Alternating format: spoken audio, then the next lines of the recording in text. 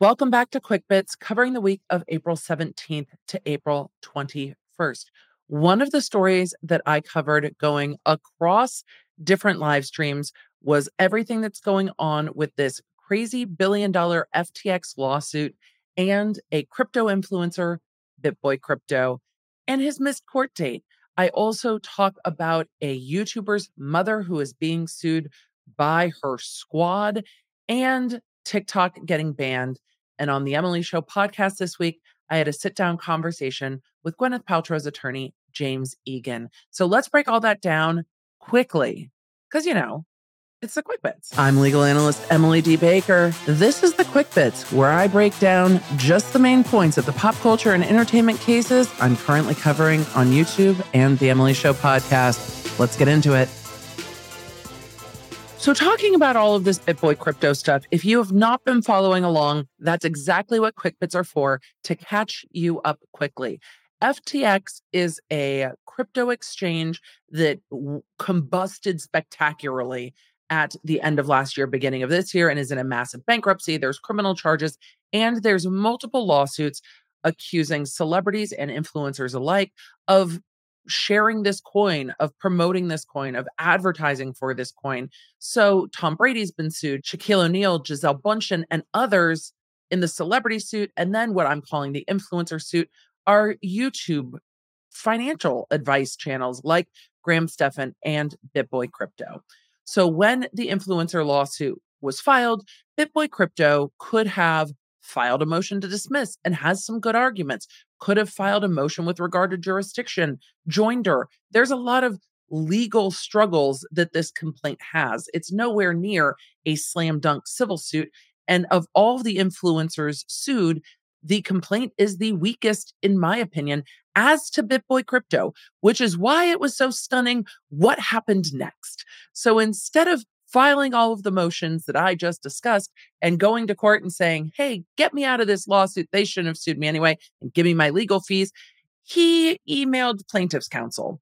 We know this because the plaintiff's attorney for this class action lawsuit filed asking the court to have a status conference regarding threats and harassment that they were receiving from BitBoy Crypto and purportedly BitBoy Crypto's audience. So the email that was brought to the court's attention in this filing is to the plaintiff's attorney from BitBoy Crypto's email address, and it says, Adam, plaintiff's attorney, hey, motherfucker, guess you do know who I am, bitch. You are such an unbelievably dumb motherfucker that you are leading a lawsuit against me when I never even promoted FTX. Expect a countersuit, bitch. And then it goes on to CC somebody called Steven. Hey, Steven, you didn't tell me your boy here is suing me. He's a toxic ambulance chasing cancer. Thank you, Ben Armstrong. That motion goes on to detail harassing phone calls, threats, and other harassment plaintiff's counsel has received and their office has received. Shortly after that, the court ordered BitBoy Crypto into court in person, shall personally appear. This is before BitBoy Crypto's even had an attorney appear in the case. That was scheduled for Thursday. So BitBoy Crypto took to Twitter the day he was supposed to be in court, sharing that he was in the Bahamas and saying things like, I'm supposed to be in court today. I'm not. Why? Because I don't give a F. Recklessness, sponsored by stake.com. That was his sponsorship on the post. So all of these tweets have now been clipped and submitted to the court in a filing of materials for the order to show cause that the court ordered for Monday. So the order to show cause is for BitBoy Crypto to explain why the fuck he wasn't in court. The court filed a 17-page ruling in the order to appear and show cause.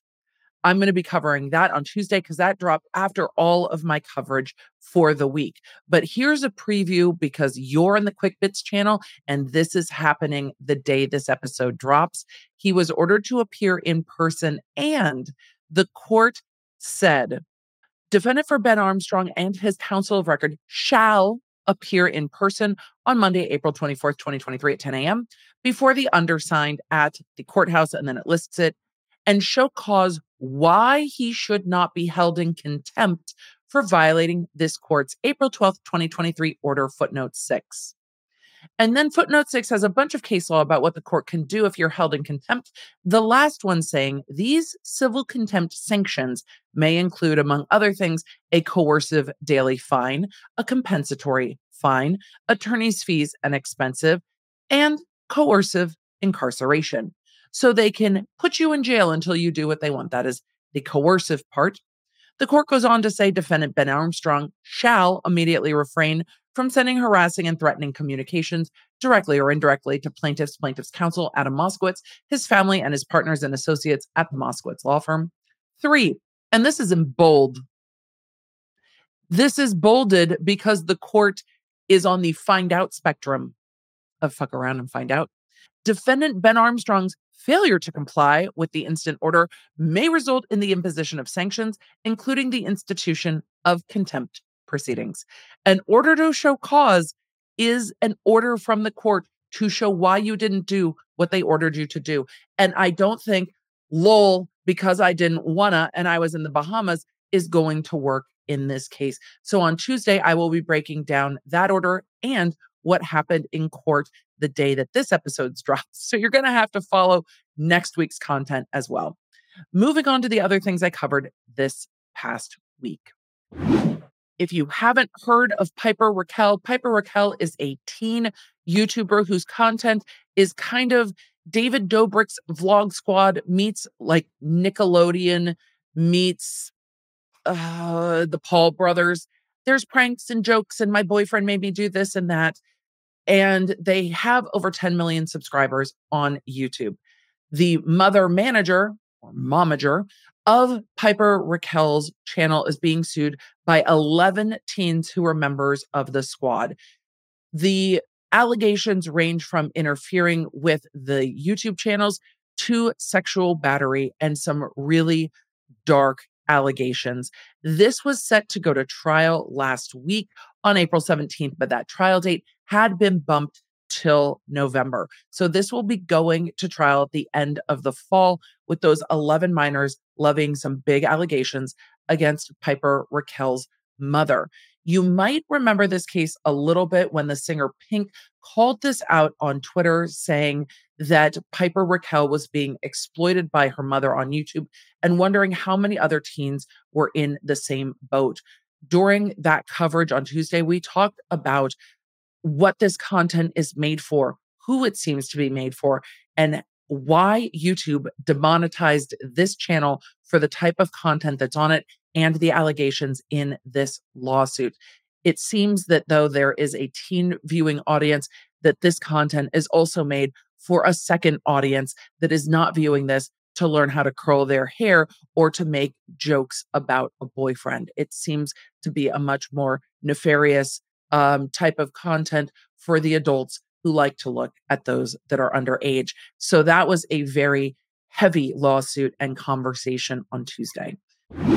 Continuing on talking about teens and the internet, we started talking about TikTok's ban, what the government is going to do about it, if that's a restriction on speech, how this Montana ban on TikTok would even be enforced, if it even can be, and how this will all end up winding its way through the courts.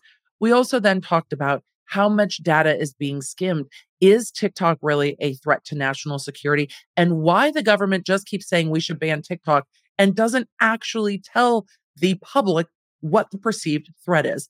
But what we're seeing is government and state agencies banning TikTok off of work phones because of how much data it gathers. And we are seeing companies around the globe suggesting that their employees remove TikTok from their personal phones and demanding that they remove TikTok from their work phones. Clearly, there is a growing concern, not just about the information gathered from the app, but where that information is being held and to what end. I think the concerns about digital espionage and blackmail are probably top among them, but also how much access can you get? And the chat even shared that there were universities and other places where you have common Wi-Fi asking that TikTok not be on the devices that are accessing the Wi-Fi and be removed from any devices that are accessing the Wi-Fi. Interesting stuff, but these are growing and brewing court challenges. And we are going to have to keep having conversations about what data is being taken and why you won't just tell us exactly what the fear is. And finally, on the Emily Show podcast this week, I had a lovely sit-down interview with James Egan, the courtroom Clark Kent lawyer for Gwyneth Paltrow. We talked about his music on Spotify and the 300,000% increase in listenership over on his Spotify channel, what it's like being a lawyer, and really the push-pull of becoming an attorney and also being a creative and loving literature and music and getting into the recording studio. He shared about piano lessons as a kid and what doing this trial was like, and seemed to forget that everyone in trial was sick. I was stunned. I was stunned that he forgot everyone in trial was sick. And maybe we had a little bit of a joke about those Post-it notes that kept getting handed up to Attorney Owens telling him to sit down. So I'm not going to summarize any more of that here. Be sure to go check that out on the Emily Show podcast on your favorite podcasting app. And if you want to see the video and see James's impressive library that is behind him, go check that out over on my YouTube channel. And with that, I hope this has been quick. It feels quick to me. I will see you in next week's Quick Bits. For deep dives into the stories that I covered here, you can find them on my YouTube channel at The Emily D. Baker and The Emily Show podcast. I stream every Tuesday and Thursday. The podcast goes live on Wednesdays. And if you want more Law Nerd community, come join us at lawnerdsunite.com.